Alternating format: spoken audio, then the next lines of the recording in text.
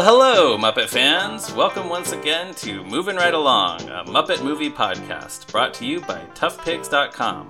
This is the podcast where we watch the Muppet movie 2 minutes at a time and talk about it a lot. I'm your host, Ryan Rowe. And I'm your other host, Anthony Strand. And we're very happy to have today's guest with us. Introduce yourself, guest. Hi, I'm Grant Harding, a longtime member of the Tough Pigs Forum. And it's funny, you were talking a couple episodes ago about old friends who've just met. And I've known you guys for over 10 years, I think. And this is the first time we've actually spoken with, sounds. Yeah, for sure.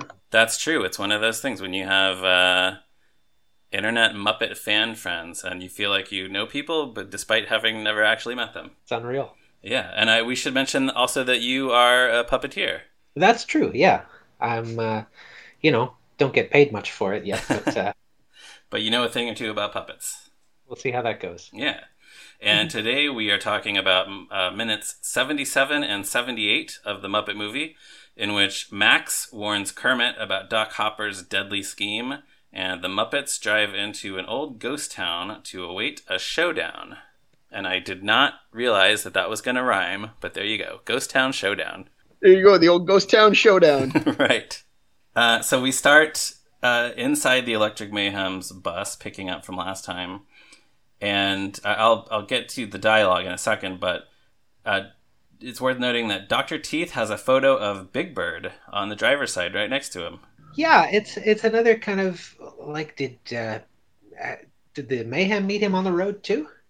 That's a very good question, because as we know from earlier in this movie, Big Bird is still just an aspiring actor on his way to New York to break into public television. So how does Dr. Teeth know him? I love the idea that, like what Grant said, Big Bird's just still out there hitchhiking, right? And the Electric Mayhem passed him on the highway. And instead of saying, I'm on my way to New York to break into public television, at this point, Big Bird is handing out glossies of his headshot. Oh, yeah, that's what it is. Although it does look like he's in front of the stoop of 123. So the whole timeline is wonky. It's best not to think about it. Well, the other thing, of course, is, as we've discussed, this is sort of approximately how it happened, right? Big Bird is playing himself in a recreation of that moment. So at the time the film was shot, Big Bird was already an actor on Sesame Street. Right, there's your get out of jail free card. That's true. And it kind of almost looks like just a picture that was torn out of a magazine. So I wonder if somebody on the set just had a magazine with an article about Sesame Street and was like, hey, it'd be funny to stick this picture of Big Bird up here. Yeah, I was clicking around the wiki the other night trying to see if I could find that picture, but I couldn't. I didn't look super hard. Yeah, I'm sure someone out there knows. But something... I'm sure we'll get some comments. Keep them coming, fans. Something I just noticed, though, looking at it for this podcast, is next to Big Bird, I think that's a map. It looks like California in purple and then Oregon in green. Oh, yeah. See, I couldn't figure out what that was. He has what looks like maybe some kind of little drawing or something to the right of Big Bird, but then, yeah, to the left of Big Bird, that does look like some kind of little regional map. That's interesting. They needed to figure out where they were going. Yeah. So, and then I can't really... So he has a little potted plant also over there, and it looks like possibly some little toy figure. I can't really make out all those other things. Were you able to... I think there might be a pincushion next to the little toy. Oh, is that what that little round thing is? In the shape of a tomato, I think. Yeah, a tomato pincushion. Dr. Teeth's signature tomato pincushion. I had no idea he was, so crafty or so into sewing. Well, it's the kind of nice little kitschy thing that you kind of expect him to have, I think. Yeah, I'll believe it. I'll accept it. So that's what Dr. Teeth has next to him in the driver's seat. And as well as the keyboard, by the looks of things. Yeah, is that actually a keyboard, or is it like... It's hard to tell. I guess it is. Yeah, he can drive with one hand on the wheel, one hand on the keyboard. Chase music is one of their best riffs, as we will find out. Yeah. I think I always thought it was just like a picture of a keyboard, but I guess it makes sense that if the band has their whole little space in the back to jam out while they're driving, he would have a little keyboard next to him. Yeah. Yes, absolutely. Yeah. Yeah, who needs the radio when you can make your own traveling music? Not the Electric Mayhem. Exactly. But As far as the Muppets know, at this point, they've just been pulled over by an actual police officer. And this is where Dr. Teeth is continuing from our previous minutes, rattling off slang words for the police. He says, the cops, the fuzz, the P.I., and then Miss Piggy interrupts him, don't you dare. And that is funny because people do call cops pigs, especially people who are hippies from the 70s. But does anybody actually spell it out like that, or is that just sort of done in service of the joke? Well, I've never heard it spelled out. I don't, hang out with a lot of 70s hippies, but... Right, I think it's just Dr. Teeth just being a character. Yeah. Right? And if he had just said, the cops, the fuzz, the pig, that somehow is not as effective as a joke. Yeah, I agree. This always reminds me of the scene in Wayne's World where they encounter the cop and Mike Myers is like, I smell bacon. Remember that? I do remember that. I don't remember that, but I believe you. Well, that was a thing when I was in, I don't know, whatever grade when that movie came out. And like 1992. So yeah, okay. So then we had DARE, the anti-drug education course that was taught by a police officer who would come visit the class. And when he would show up at our class, there were a couple of people who would go, I smell bacon. Of course. Okay. So anyway, referring to police officers as pigs makes me think of the Muppet Movie and Wayne's World. Sure. It actually, as long as we're reminiscing, it makes me think of an episode of Chips where they pull over a young 20-ish-year-old guy and he says, you ain't got nothing against me, pig. Yeah, there you go. That moment from that episode of Chips is burned into my brain from when I was about 7 years old. Absolutely. More shows I've never watched. So when I think of pigs, cops being pigs, it's always an episode of Chips. But so you said Piggy cuts him off, says, don't you dare. Dr. Teeth's next line, I don't know if you were going to discuss, is, I wouldn't think of it. Yes. And I don't know if all of our listeners know what Wilkins Coffee is. It was a commercial series that Jim Henson did in the late 50s. If they don't, they should. Well, they should, absolutely. Look up Wilkins and Womkins. There's about 15 minutes worth on YouTube, and they're brilliant. But the character who hates Wilkins Coffee is named Womkins, and Dr. Teeth sounds exactly like him to me in that moment. I never tasted it. Yeah. So sheepish Dr. Teeth is equivalent to Womkins. Right. Well, and I think it's because in those commercials, often Wilkins will, threaten him with something, and then he'll reverse his position and say something like, I wouldn't think of it. Like it's a very Womkins-esque moment, and it's Jim Henson doing the same voice. So for whatever reason, it made me think of that character. I wonder how Dr. Teeth feels about Wilkins Coffee. What if you threatened to shoot him in the face? Oh. I feel like Dr. Teeth would be a lot more laid back about that. Give it a try. Right. But the police officer is not a regular police officer. He flips up his visor to reveal that it is Doc Hopper's assistant, Max. And so everyone's freaking out. Kermit insists that they let him explain. Kermit, what a nice guy. So decent. What I love is that Piggy says, Kermit, it's him. Because Piggy has no idea what Max's name is, because why would she? Oh, has Piggy never encountered Max yet? Well, she definitely saw him. He's in the barn with Professor Craftsman. Oh, right. She saw him there. That's why she recognizes him. But what she says is, Kermit, it's him. Not, it's Max. She recognizes this guy, has no idea what his name is, and I think that's such a nice touch. Because there's no reason for Piggy to be like, oh, it's Doc Hopper's assistant, Max. Right. So that's good attention to detail. Yeah, for sure. Cool. It's surprising that Kermit's willing to hear him out. I mean, I guess he's clearly gone to some effort here with the skies and everything, so he must have a reason for it. Yeah, I mean, it's so that we can get this to move the plot along. But like looking at it from Kermit's perspective, it's I don't know. It's interesting to me that he's willing to let him talk. Yeah. So then Max says, "This whole disguise is only so I could warn you." And the other Muppets are appropriately skeptical, but Kermit lets him continue. The question is, though, where did Max get this whole disguise? He has the uniform, the helmet, and a motorcycle, which the motorcycle has a siren on it, right? Yeah. Mm-hmm. Yeah. Where did Oh, he yeah. get all this stuff? Did he steal it from a real police officer? Max beat up a police officer. That's the only logical explanation. Bike. The patch on his uniform, for what it's worth, says Metropolitan Police. Oh yeah. So So it's I don't probably real. It's from Metropolis. don't know which Metropolis, but a Metropolis certainly. The same one that Superman lives in, of course. Oh, naturally, yeah. Yeah, I'm trying to think now. Is there like I know Austin Pendleton wasn't in any Superman movies. Are there any connections between Superman and this movie? Richard Pryor is in Superman 3. Ah, there you go. A citizen of Metropolis. Wasn't Frank Oz a surgeon in Oh Superman? yeah, Cut out or something? yeah. So there you go. There's so many connections between the Muppet movie and Superman 3.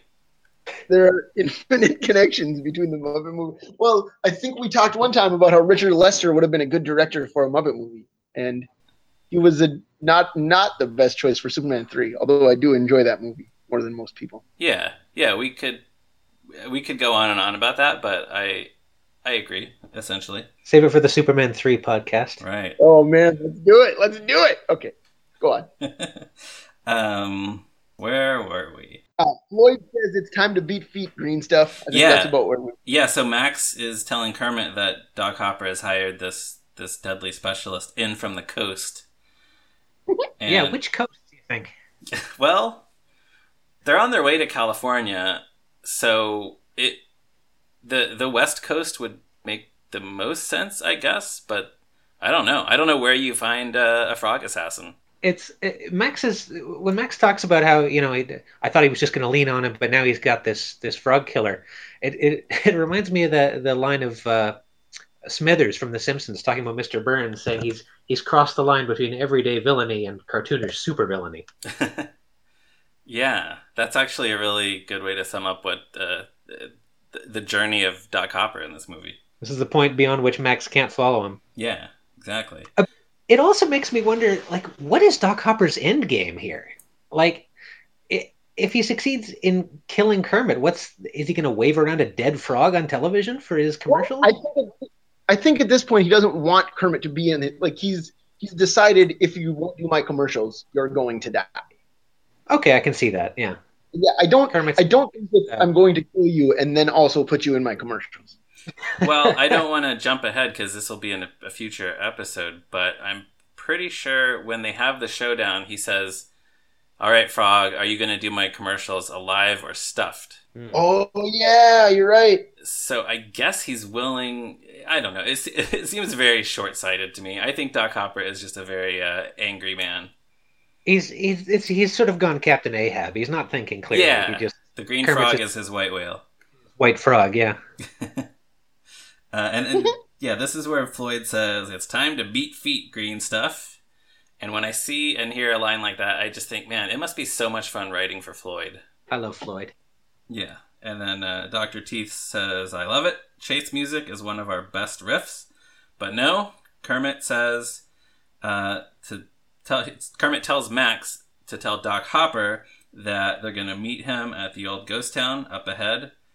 And the Muppets are kind of trying to talk him out of it. Kermit says, "I can't spend my whole life running away from a bully.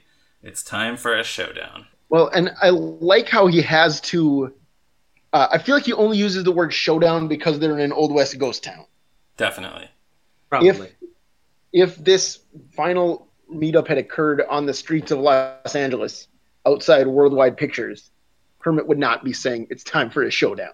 Right, and we know that Kermit is a pacifist, especially at this point in his development. So we can kind of assume that even though he uses the word showdown, he's not planning any kind of violent encounter, violent confrontation. Although that would have been interesting if it had turned out like Kermit came up with some crazy scheme and it turned out to be like the Ewoks fighting the Empire in Return of the Jedi, or Kevin McAllister fighting the Wet Bandits in Home Alone. Like the little guy pummels the bad guy. I don't know, but that... Or Superman beating up on that random guy in a bar in Superman 2. Yes, except not really like that at all. We've already had a bar fight in this movie. True. That's true. We did. Yeah. But yeah, we don't know what kind of showdown Kermit has in mind yet, but we can assume that it will not be violent.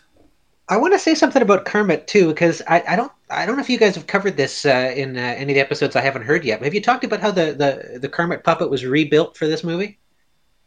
No, we have not. Please enlighten Well, us. Kermit is looking better than he's ever looked before, better than we've ever seen him. They rebuilt the puppet for this movie. My understanding is that from the wiki is that the company that made the fabric that he was originally made of went out of business and they couldn't get it anymore. Huh. So from this point onward, he's made of that famous Antron fleece. But also, I think they must have altered the pattern slightly too, because if you look at this movie was shot in the middle of taping season 3 of the Muppet Show, Right. right? And they used the Muppet movie puppet of Kermit for the rest of the series, starting with Harry Belafonte. And if you look at screenshots of Kermit, like in front of the red curtain on the Muppet Show from before and after the change, he looks so much better after the movie. It's not just they must have altered the pattern. I don't have any evidence to back this up, but his head looks more sort of triangular and his eyes are more symmetrical with each other. He doesn't have that weird sort of flatness on one side of his face. He just looks better. Huh. That's cool. I am not the kind of fan who notices changes in puppets usually, unless it's really extreme. Sometimes I wonder if, when I think I might have detected a change, if it's just like different lighting that they're using. I feel like starting in the 90s at some point, Kermit kind of became a brighter green. And I don't know if that was a change in the fabric or what, or if it was just actually the lighting. Yeah, I'm not sure about that. But yeah, I had not noticed any major differences in this Kermit from the original Muppet Show Kermit. Well, I certainly never noticed in like the Jim Henson era. I feel like as an adult, when they've changed, I've been like, oh, Gonzo's looking too smooth, or why does Fozzie have gray eyebrows now, or whatever. But stuff that happened like in the Golden Age, they just always look great to me. I feel like. Yeah. Well, I think they rebuilt most of the Muppets for this movie, but Kermit's the one that really stands out for me.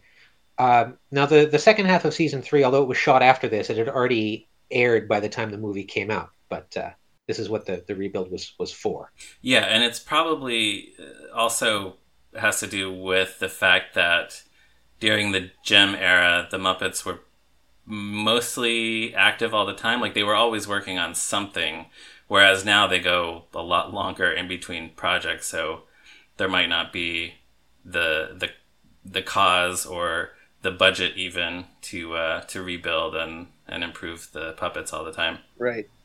So Kermit is preparing to meet Doc Hopper in the ghost town. We cut to the bus pulling into town, and when the bus backfires, it causes this horse skeleton to collapse. Oh, it's the bus backfiring. I could never put my finger on what that sound effect was. But of course I think that's what it's supposed to be. No, that makes perfect sense because it sounds like a gunshot, but it couldn't possibly be. So of course, it's the bus backfiring. Right. Yeah. And I love that horse skeleton so much. yeah, well, it's a nice cartoony detail and a great, just it doesn't need to be there. It's not necessary at all, but it makes this reveal of the ghost town that much more interesting. It just adds a lot to this shot. Yeah, it certainly sells that it is a ghost town, that it is a cowboy, an abandoned cowboy town. Did that horse die standing up? Right. So Right. I was gonna say that poor horse. It died standing up, and then it just stood there for years and years, neglected and just waiting Getting for. picked clean by scavengers, still standing up. Yeah, I mean it's probably this bus backfiring was the best thing that could have happened to it because now finally it can relax. Yeah. R.I.P. the horse. But I also, just before the horse, that shot of the Electric Mayhem bus driving into this decrepit old ghost town Mm-hmm. is such a great visual, I think. The bus just looks so weird and enormous and out of place in that town. I think it's just one of the most stunning images in this entire movie. It does, yeah. And we've been talking about how this movie is the Muppets in the real world, like a very sort of almost grimy, gritty at times, like the actual real world. And this is a great example of that. Right. Although I will say, Abandoned Ghost Town it's almost like they've entered a different genre of movie again. Yeah. Right. Yeah. As they like to do in this film, right? They're sort of parodying movie cliches. So Right. Oh yeah. It's far from the first time. yeah. I mean, Never Before, Never Again is an entire song of that, right? I mean, do you suppose they built this whole ghost town set for the film, or was Yeah, it so- repurposed from something else? Yeah, so I got to wondering where this was filmed, and I caught a reference in the 1979 issue of American Cinematographer magazine that had a bunch of features on the Muppet movie, where James Frawley referred to filming at the Western Street at the Columbia lot, and then later he called it Western Street, the Western Street set that was used in High Noon. So that makes sense. yeah, so We've got a lot of homages to High Noon coming up in the next episode. yeah, absolutely, it makes a lot of sense. So as far as I can tell, this is the back lot, which at the time, or at one point anyway, was called the Columbia Ranch. Now it's called the Warner Ranch. It was bought by Warner Brothers. And they had this street set, this Western street set that was used for a bunch of Westerns. And then among the other productions was one episode of The Monkees, which there has your James Frawley connection there. And did he direct that one? Do you know? Oh, you know what? I just assumed. I did not actually double check to see that he had. I think I've seen that one. Something about the monkeys in cowboy outfits rings a bell for me. It certainly seems like something they would do. The title of that episode is Monkeys in a Ghost Town. Uh-huh. Season 1, Episode 7, and it was directed by James Frawley. There you go.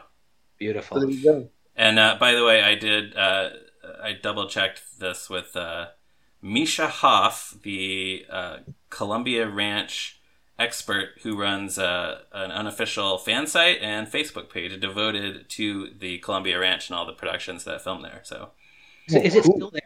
I don't think the Western Street is there. They still use this backlot for various things, but I think this Western Street was torn down a while back. That's a shame. Yeah, I guess there aren't that many Westerns anymore. Right, and a lot of the ones that they do make are going for more real life verisimilitude, I think, than like an Old West backlot ranch set. Yeah, I guess so. Although you could dress this different ways. They've made it look like it's just old and abandoned, but if you wanted to make a movie that was set in the time period, you could clean it up a little bit. Right, true, and I'm sure they did many times, such as in High Noon. Right. Now, as they pull into this ghost town, Animal says, "Showdown. And this always makes me think of an old article, maybe you guys remember, on the Tough Pigs website that our friend and Tough Pigs founder Danny Horn wrote. Yes, it makes me think of that too. Yeah, when he went to what was an event, an unofficial event that was advertised as a Muppet movie sing-along, but really they were just showing the DVD of the Muppet movie with the subtitles turned on.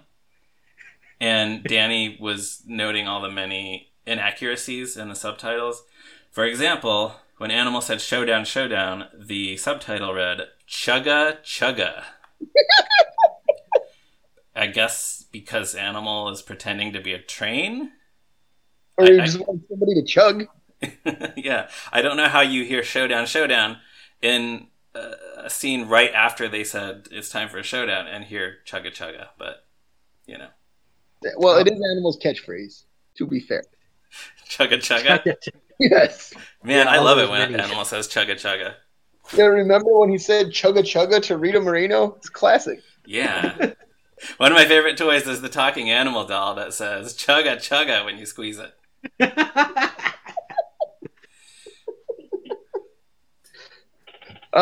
Getting back to the actual scene though, what I love about that is Floyd saying the animal needs some exercise. So can they get out of the bus? Right, Floyd is going to take Animal for a walk. But it's like I think to like us as audience members, it's like animals just so excited for the showdown. Floyd has to deal with this all the time, right? Like he knows exactly what animal needs. Look how sort of restless Animal is in that moment when Floyd says he needs some exercise. He clearly does. He needs some tiring out. Yeah, he just has all this energy to burn. Mm-hmm. The whole thing about Floyd taking him for a walk, though, kind of feels to me like, and we mentioned this several episodes ago, in the earlier drafts of the screenplay, Animal was introduced into the story as Scooter's dog. So this kind of feels like residue from that, maybe? Like, just the idea of Animal needing to be taken for a walk. Yeah. Although Constantine, talk about a much more recent project, in Muppets Most Wanted, Constantine refers to Animal as a dog at some point. That's true.